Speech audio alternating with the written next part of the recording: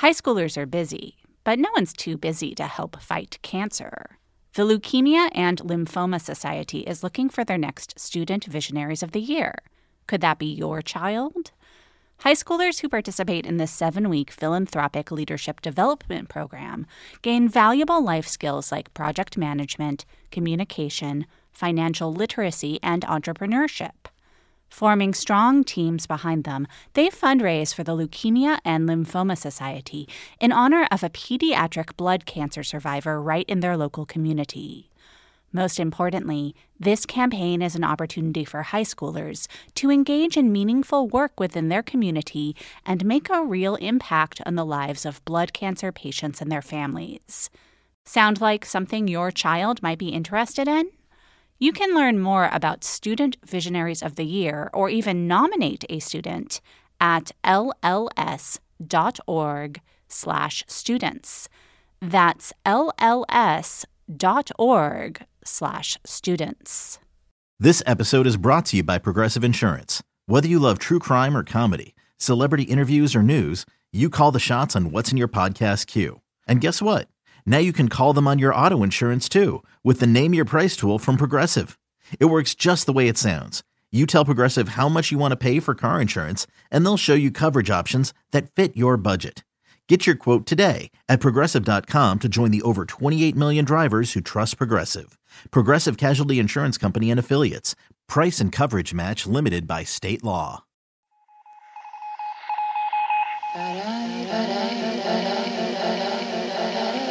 You must remember, a kiss is just a kiss, a sigh is just a sigh.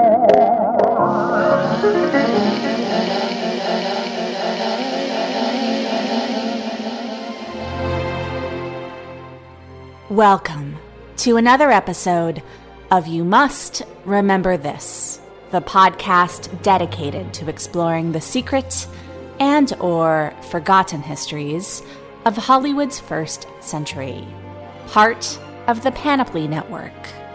I'm your host, Karina Longworth.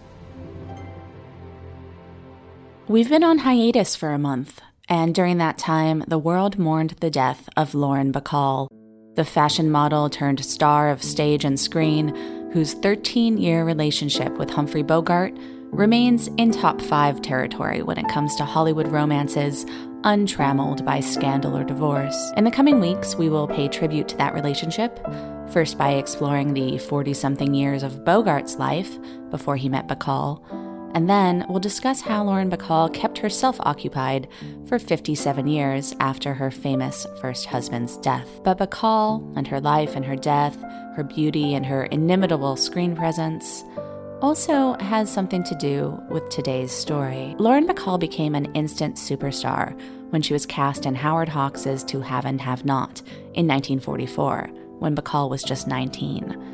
Movie stardom was different in 1944 than it would be even a few years later, after World War II, and particularly after the rise of television. Going into 2014, there were arguably only 2 real veterans left from that first era of post-silent stardom, Mickey Rooney and Lauren Bacall. And now, both are gone. Whether or not Lauren Bacall was the last survivor of a certain type of classical Hollywood stardom, she was definitely the last survivor of a certain late 20th century reflection/appropriation of that lost era. The glamour gal and guy name-drop rap bridge from Madonna's 1990 single, Vogue.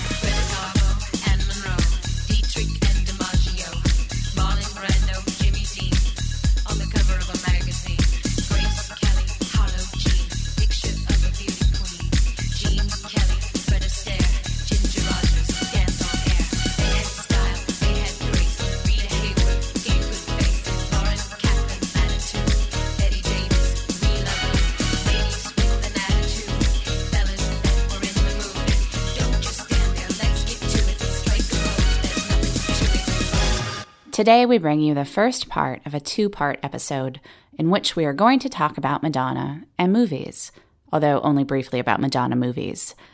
In name-dropping those 16 stars in Vogue, Madonna defined a sensibility of then-contemporary glamour in dialogue with classic film.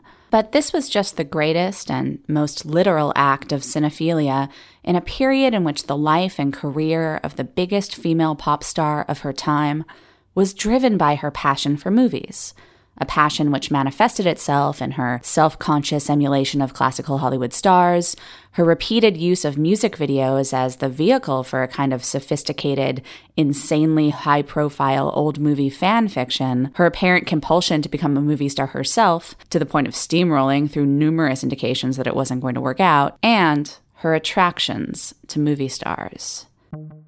Madonna recorded Vogue while still promoting Like a Prayer, the 1989 album that she wrote and recorded in the wake of her divorce from actor Sean Penn. Madonna promoted Like a Prayer through 2 years of touring and the making of landmark music videos, a marketing blitz through which she directly or indirectly referenced all manner of hallmarks of film history, from Fritz Lang's Metropolis to Orson Welles' Citizen Kane to La Dolce Vita.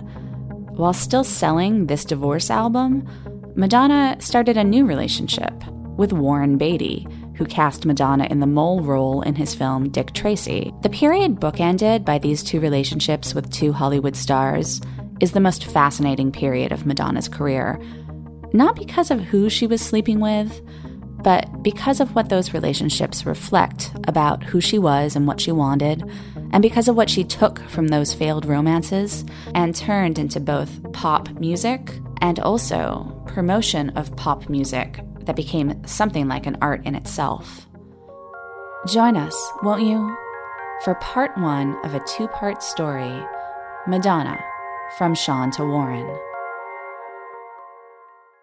Knowing how to speak and understand a new language can be an invaluable tool when traveling, meeting new friends, or just even to master a new skill. But it's not always simple when you're bogged down by textbooks and structured classes. That's why so many people trust Rosetta Stone. Rosetta Stone is the most trusted language learning program, available on desktop or as an app. It truly immerses you in the language you want to learn, like Spanish, French, Italian, Chinese, and more. You won't just be studying English translations. The Rosetta Stone intuitive process helps you pick up a language naturally, first with words, then phrases, then sentences. Don't put off learning that language. There's no better time than right now to get started. For a very limited time, listeners can get Rosetta Stone's lifetime membership for 50% off. Visit rosettastone.com/rs10. That's 50% off unlimited access to 25 language courses for the rest of your life. Redeem your 50% off at rosettastone.com/rs10 today.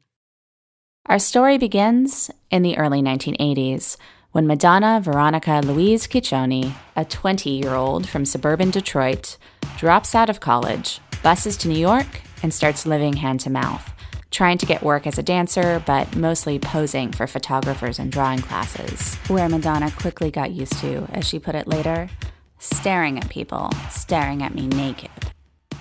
New York was a shithole, and she had no money. Everything smelled like piss and puke, including her apartment building, where she was raped at knife point by a stranger before the end of her first year in town. She started charming her way into the downtown scene, hanging out at clubs like Danceteria, befriending artists like Jean-Michel Basquiat and Keith Haring, both of whom were Warhol disciples, as, in a way, Madonna herself would become, as an artist whose essential medium and subject was celebrity. Eventually, backup dancing for other club acts led to her fronting her own group, and within about 4 years, Madonna had transformed herself into a solo pop star.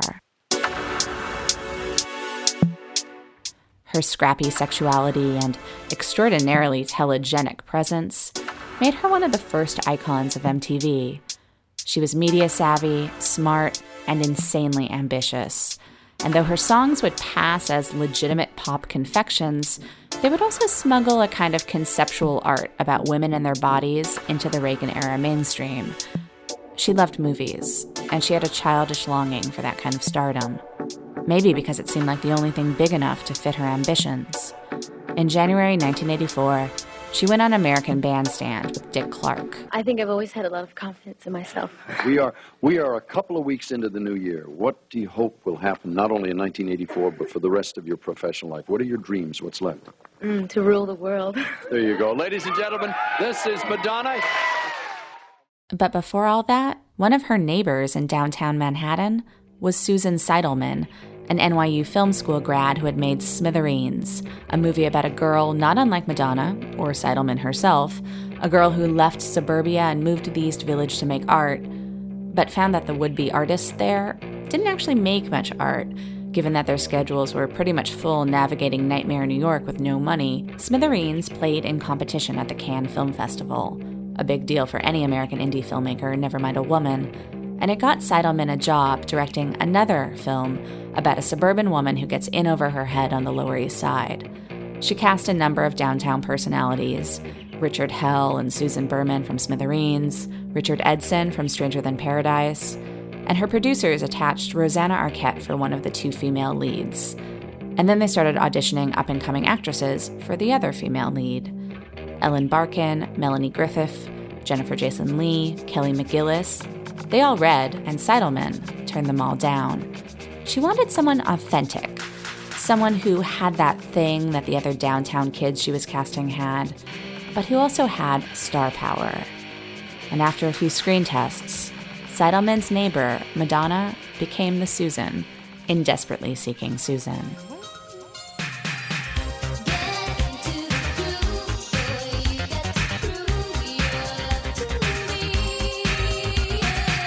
This was after Madonna's first self-titled album was released, but before she had really become a star. The video for her single Lucky Star hit steady rotation on MTV as she was auditioning for Desperately Seeking Susan.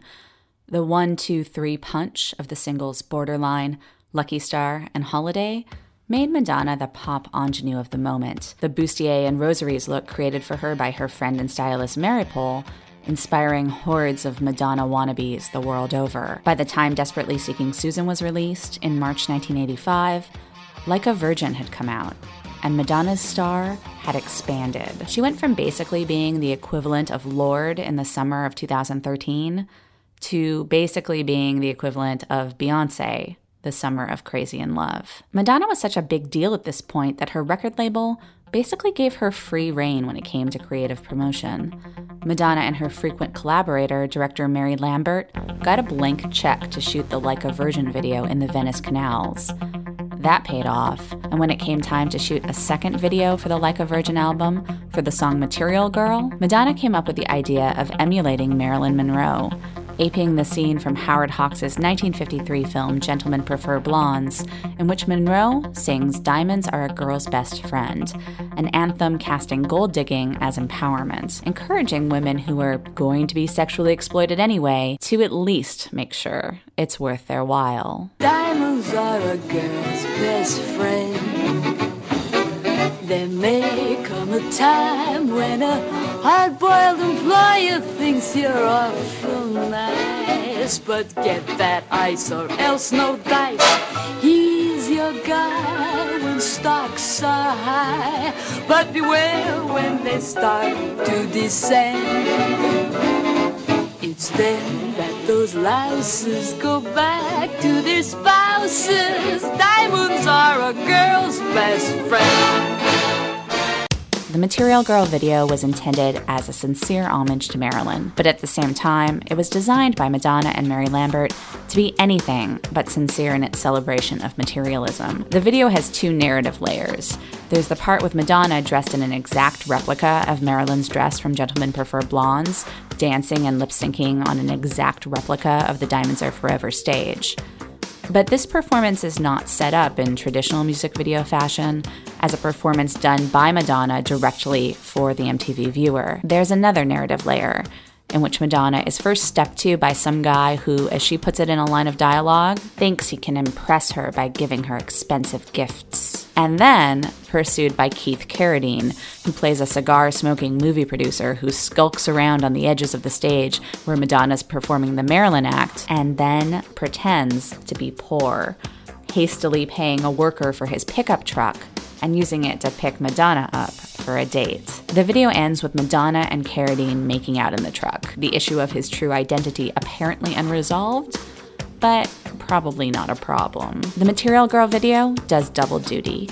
It positions Madonna as both a celebrity and beauty icon in the same trajectory as Marilyn Monroe, and also as someone who can put on a role like that and then go back to a normal, down-to-earth life. In other words, it positions her as an actress. Of course, that's not how it was received. It was received as though Madonna was casting herself as the poster girl for 80s excess. Even in complaining about that misinterpretation turned typecasting, Madonna pulled out an old Hollywood reference. "When I'm 90, I'll still be the Material Girl," she said. I guess it's not so bad. Lana Turner was the sweater girl until the day she died.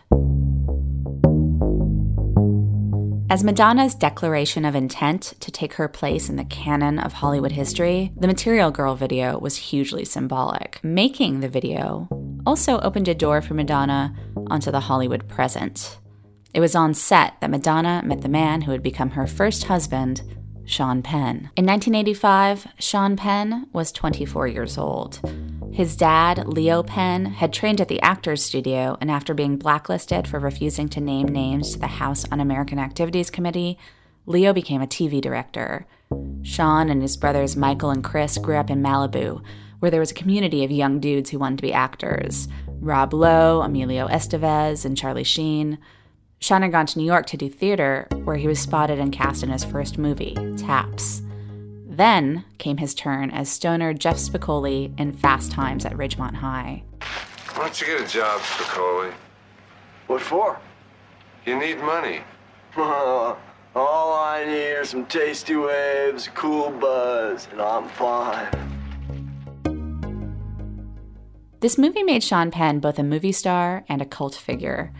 In March 1983, Penn's face was on the cover of Rolling Stone. The headline called him the next James Dean. In the early to mid-'80s, teenage girls ran around wearing lace belly shirts and giant crosses in tribute to Madonna. Teenage boys ran around imitating Penn in Fast Times. Whatever else they had in common.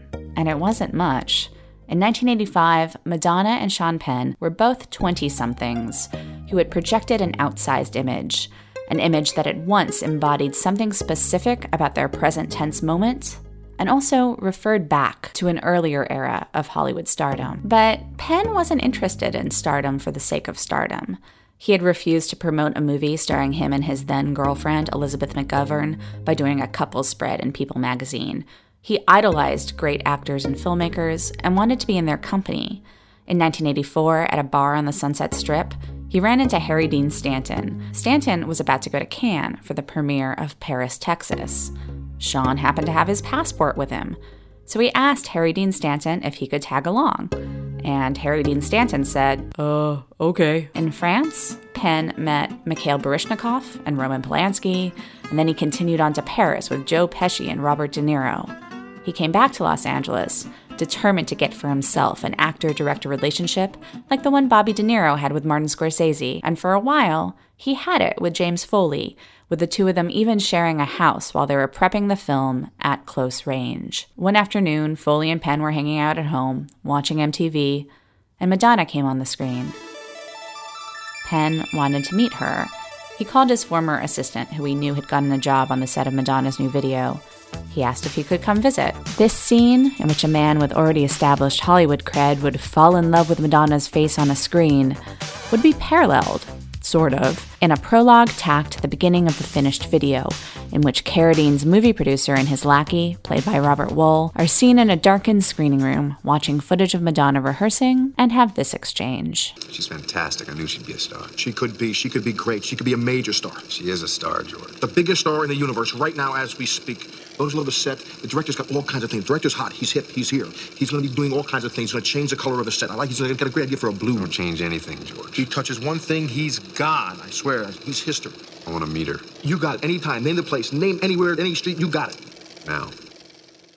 Is your child struggling with a specific subject or need help with homework? Are they asking questions that you're not sure you can fully answer? IXL Learning is an online learning program for kids. It covers math, language arts, science, and social studies. IXL is designed. This program will improve your kids' grades. Studies done in almost every state in the country. The kids who had IXL are consistently doing better. Powered by advanced algorithms, IXL gives the right help to each kid no matter the age or personality. And it doesn't have to eat up all your time. One subscription gets you everything for all the kids in your home, pre-K to 12th grade. So don't miss out. 1 in 4 students in the U.S. are learning with IXL. IXL is used in 95 of the top 100 school districts in the U.S. Make an impact on your child's learning. Get IXL now. And listeners can get an exclusive 20% off IXL membership when they sign up today at IXL.com/audio. Visit IXL.com/audio to get the most effective learning program out there at the best price.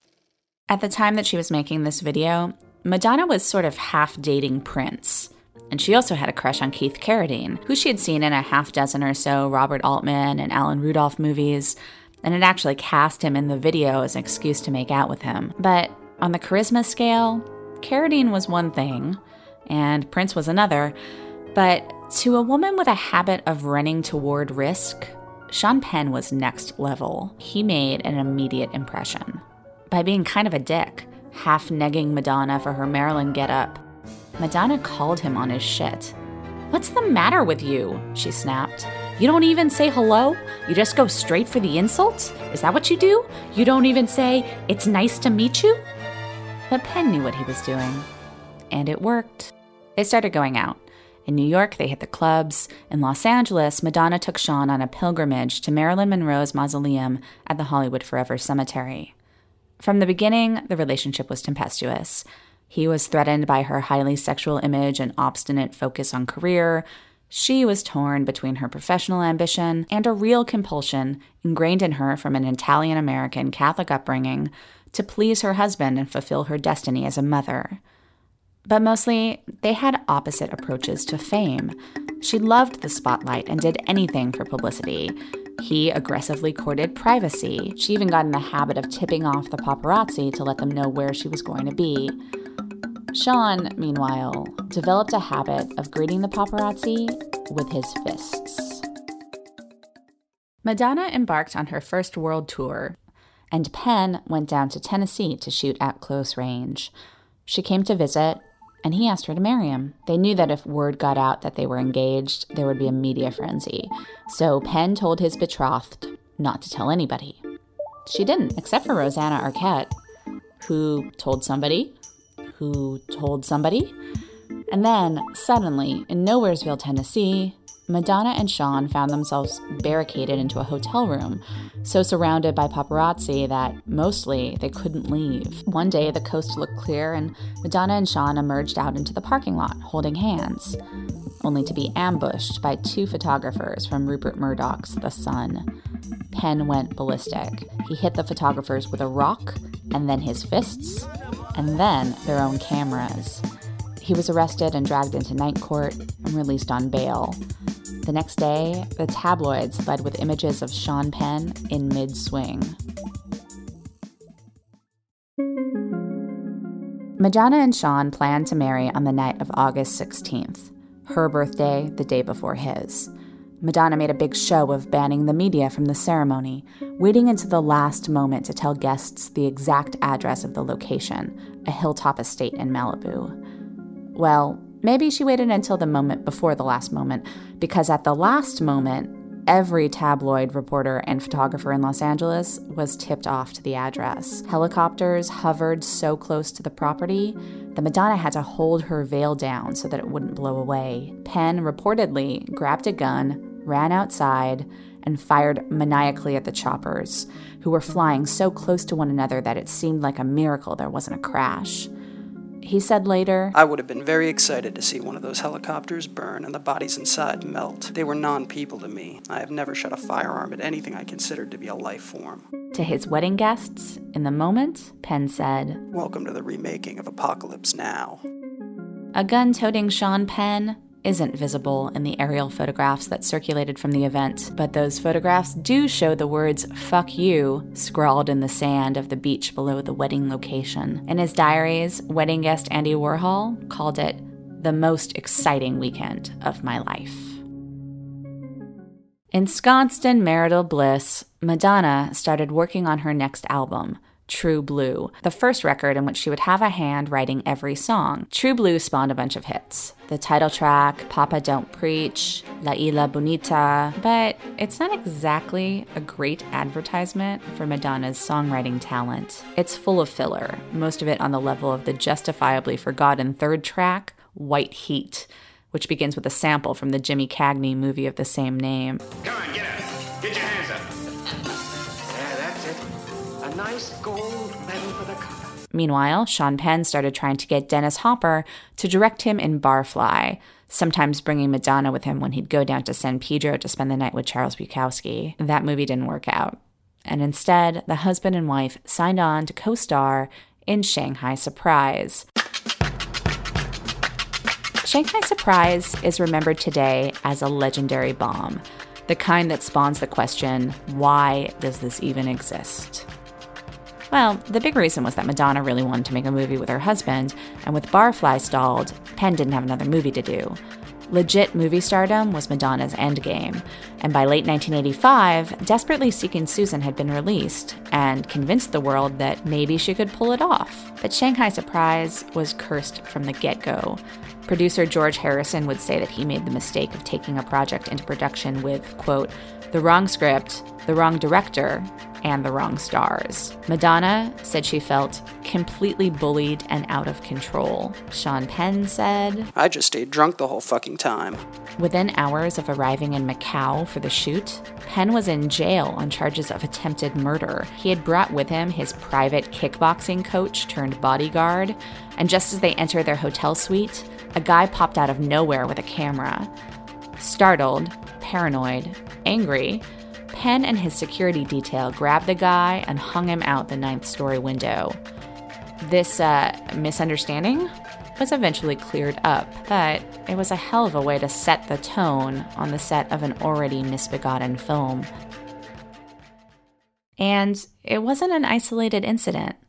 The two things that consistently set Penn off were any and all indications that his wife was attracted or attractive to other men, and photographers, the presence of which he blamed on Madonna. Early in their relationship, in a jealous fit over Prince, Sean punched a hole in the wall, and Madonna thought it was cute. She took it as a sign of his devotion. A year into their marriage, at a nightclub in LA, Penn beat up a songwriter who Madonna had said had come on to her before they were even married. At a dinner party at their house, Sean caught Madonna apparently flirting with another guy and threw her into the pool. On the set of the Dennis Hopper movie Colors, while still on probation for the incident in Tennessee, Penn beat up an extra who took his picture. Then there were reports that Madonna had shown up at the Cedars-Sinai emergency room in June 1987 asking for x-rays because her husband had hit her in the head with a baseball bat. Finally, on June 23, 1987, Sean Penn was sentenced to 60 days in jail for parole violations. Sean was released from jail in September. In December, Madonna filed divorce papers,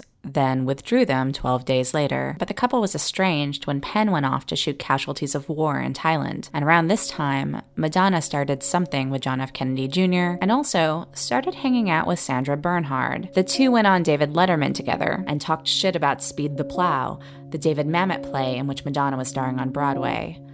And then they did some kind of skit in which Madonna took on the role of the cuckolded cuckold. I think it's time to fess up and get real. Honey, anytime you're ready. Get real. I hate stuff like this. She doesn't give a damn about me. Oh, right. Is that right? She loves Sean. Well, I can understand that. She's been using me. Just to get to Sean. To get to Sean. Well... I introduced her to Sean 3 years ago at Warren Beatty's house. Listen to this, at Warren Beatty's house. And she has been in love with him ever since. It's true. I'm not denying She doesn't care about me. No, well, that's She's sad. been using me. Well... If David Letterman hated this stuff, Imagine how Sean Penn would have reacted to his wife going on national television and airing an almost certainly ginned up bisexual love triangle scandal, clearly just for the publicity. The Letterman appearance happened during the summer of 1988. Madonna and Sean broke up for good sometime around the end of 1988. What specifically happened to end the relationship has been debated.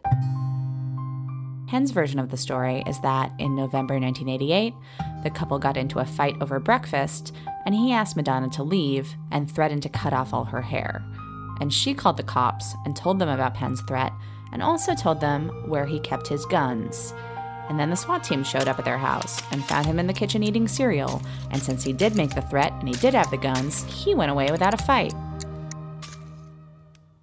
Knowing how to speak and understand a new language can be an invaluable tool when traveling, meeting new friends, or just even to master a new skill. But it's not always simple when you're bogged down by textbooks and structured classes. That's why so many people trust Rosetta Stone. Rosetta Stone is the most trusted language learning program, available on desktop or as an app. It truly immerses you in the language you want to learn, like Spanish, French, Italian, Chinese, and more. You won't just be studying English translations. The Rosetta Stone intuitive process helps you pick up a language naturally, first with words, then phrases, then sentences. Don't put off learning that language. There's no better time than right now to get started. For a very limited time, listeners can get Rosetta Stone's lifetime membership for 50% off. Visit rosettastone.com/rs10. That's 50% off unlimited access to 25 language courses for the rest of your life. Redeem your 50% off at rosettastone.com/rs10 today.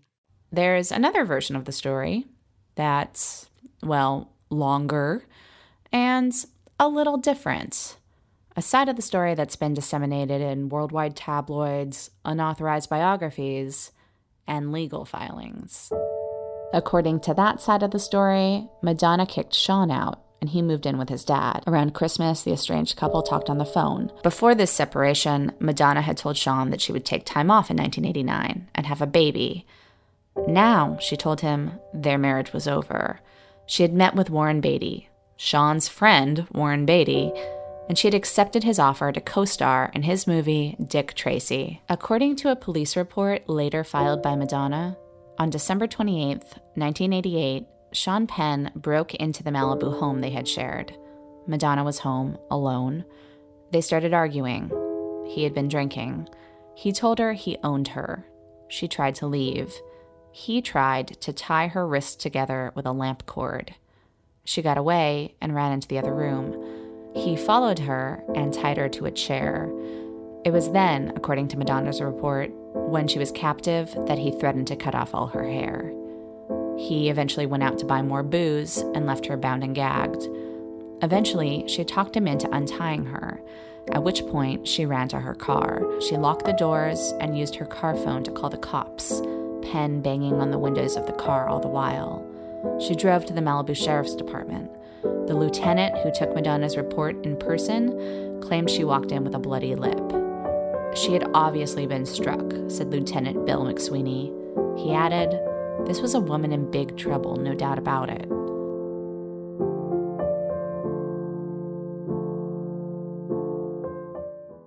Whatever happened that night, in early January, Madonna filed for divorce and declined to press charges against her soon-to-be ex-husband.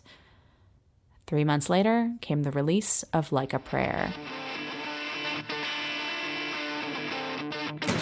Madonna had been working on Like a Prayer throughout the final months of her marriage.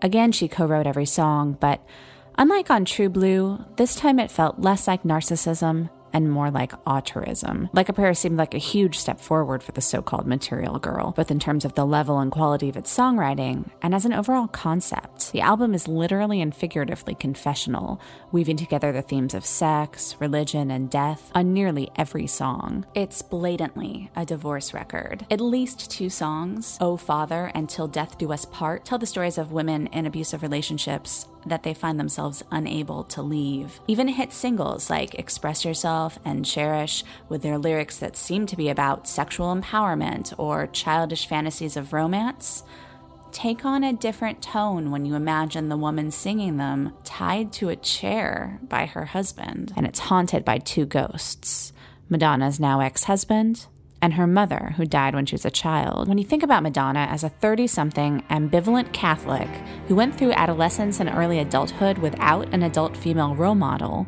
and who has just had a marriage fall apart, the mixing of the themes of sex, death, and religion seems a lot less like purely empty provocation and a lot more like introspection.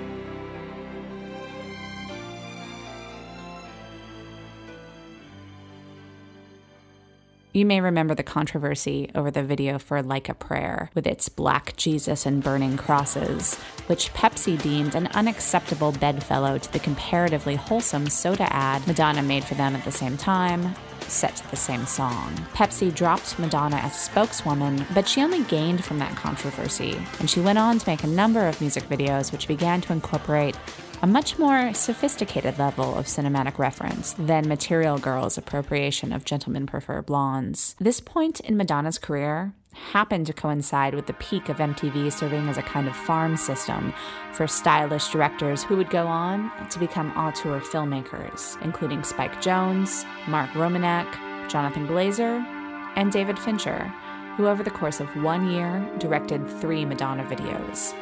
First, the clip for Express Yourself, which at $5 million was the most expensive music video ever made in 1989. The video was a sexual fantasy playing homage to Fritz Lang's sci-fi silent Metropolis, literally aping some of that silent film's design and casting Madonna as both a masculine factory boss and an icon of femininity astride statuary. Then came the video for Oh Father, in which Madonna and Fincher directly reference Citizen Kane in the black and white visuals, while both narrativizing Madonna's childhood interrupted and casting her as a wife abused by a Maker's Mark swilling hunk. And finally, there was Vogue. The video for Vogue, in case you haven't seen it lately, was shot in black and white with the silvery sheen of old Hollywood still photography. It takes place in what appears to be a studio system era film set, with some shots framed around disembodied windows and staircases that feel left over from a Bette Davis movie. Several shots include the painted backdrop of a moody, cloudy, black and white melodrama sky. Some of Madonna's backup singers and dancers, most of them men, pose as though for glamour shots, while others, dressed as maids or butlers, tidy up, dusting, or picking up clothes. When a few of the dancers then start doing the voguing dance amidst drop-cloth-covered props and light stands, you get the sense that the workers are throwing an illicit dance party on an out-of-use soundstage after hours. Meanwhile, Madonna lip-syncs in a variety of costumes and styles, evoking a number of the women she eventually names in the song. Jean Harlow and Marilyn Monroe, but primarily Marlene Dietrich, the patron saint of sexually ambiguous movie glamour. There are many shots of Madonna having her hair and makeup done. Classic musicals are referenced. At one point, Madonna and a male dancer have a kind of Fred and Ginger-esque dance-off. Later, there's a shot in which a row of male dancers open their jackets in succession for a panning camera, Busby Berkeley style. But where Berkeley would stop on the face of a beautiful, smiling woman, Fincher stops on the torso of a woman, presumably Madonna, writhing in her cone bra. All of this adds up to say a few things. Beauty is constructed. Identity, including gender identity, is mutable. Fantasy can become reality. You can make yourself into anything. The Vogue video casts Madonna's own campaign to become a movie star as both a kind of self-actualization and a gate-crashing rebellion. It's a pep talk to the fans to whom she was making old Hollywood glamour accessible, and that was a very real thing. I was 10 years old in 1990, and the Vogue video turned into my gateway drug to Turner Classic Movies, and I'm sure I'm not the only one. But the video was also Madonna's pep talk to herself, and she'd need it. For as we'll see in part 2 of this episode, Madonna's next attempts to prove herself in movies and her next movie star romance had their own set of problems. Thanks for listening to You Must Remember This. This episode was written, narrated, and edited by Karina Longworth, that's me, and Sean Penn was played by Noah Segan. You can find more information about this episode and other episodes of You Must Remember This at youmustrememberthispodcast.com. We also have a wiki where you can suggest or endorse ideas for future episodes of this show. Find it at you-must-remember-this.wikia.com. rememberthispod.com. Follow us on Twitter at RememberThisPod. We'll continue the story of Madonna from Sean to Warren in 3 weeks. Join us next week as we explore the life and work of Humphrey Bogart before Lauren Bacall. Good night.